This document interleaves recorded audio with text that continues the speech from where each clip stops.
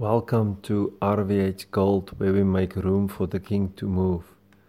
Today I want to talk about two things that will stop you for following God's calling. The number one is fear. Number two is comfort. You see, we live in a world where there's so much fear. And people are so used to so much comfort. And right now they struggle to make decisions and they struggle to cope with life. Now I want to start with a Bible scripture in Matthew 16 verse 24. Jesus speaks here. Jesus says to his disciples, "If anyone wants to come after me, he must deny himself, take up his cross, and follow me." Denying yourself has nothing to do with comfort. It has everything to do with uncomfort. What you are not used to. Take up your cross has to do with facing the strongest resistance against you. Hardship, trouble, sickness, dying. That is the cross. The cross, when Jesus was hanging on it, it was suffering, it was pain, it was hard to look at it.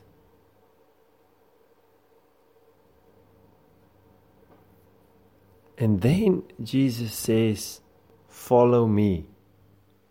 Notice he didn't say, "Follow what other people tell you. Follow what your leaders, your spiritual leaders tell you. Follow what your family tell you." No, he says, "Follow me." And when I start traveling to countries, I see broken families. I see people that relationships are broken. And you know what is the reason?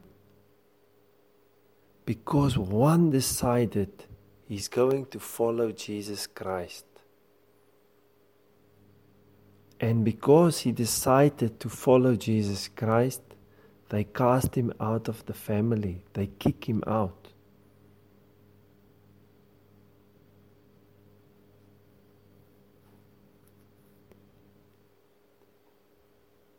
So today, I want to say to you something. The word Christianity means nothing.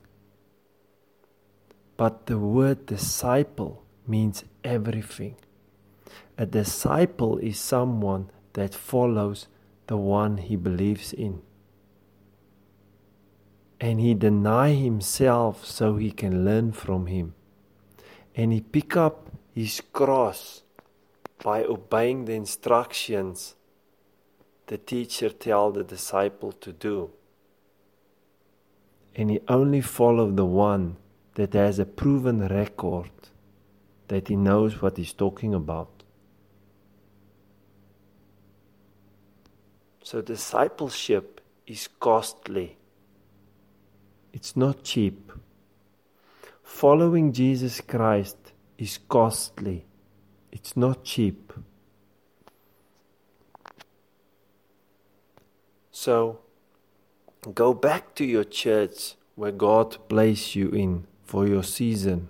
If it's a local church or where you get to people or where you fellowship together. But understand one thing. You need to know Him.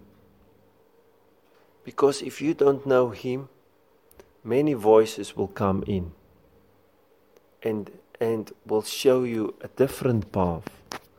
Because right now when I look at the church, and I'm part of the church, I see a scattered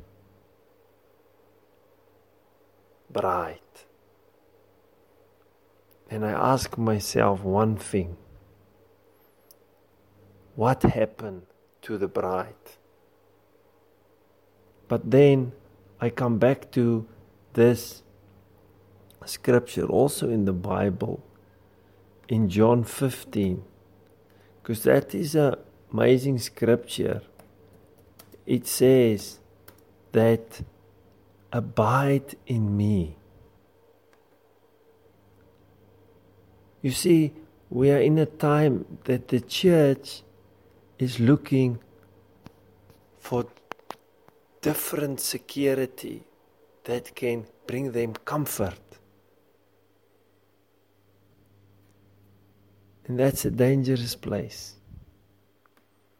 That's why Jesus says in John 15, he says that I am the true vine and you are the branches. And if you abide or remain in me,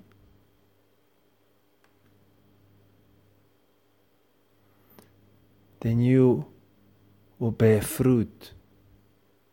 But if you don't abide or remain in me, you will die. You will be cut off and thrown into a fire.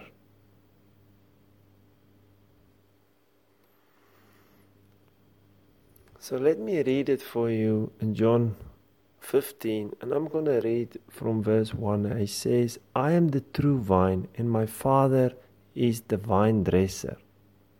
Every branch in me that does not bear fruit, he takes away. And every branch that bears fruit, he prunes it so that it may bear more fruit. You are already clean because of the word which I've spoken to you.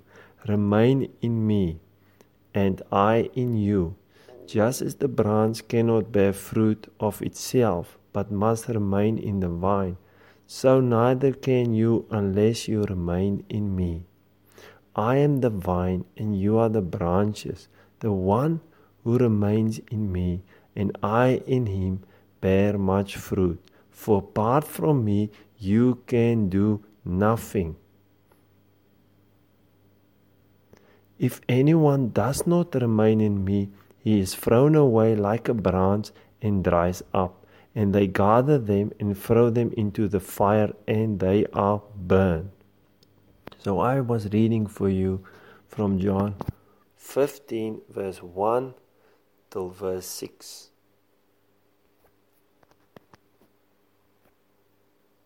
So today, let go of your comfort. And don't let fear come into your heart. But let the seed of truth, the word of God, grow into you, into your heart. And let the Holy Spirit pour the love that you need to walk in this world. Because perfect love casts out fear. And second, lay down your life for the one you follow, Jesus Christ. Until next time, be blessed.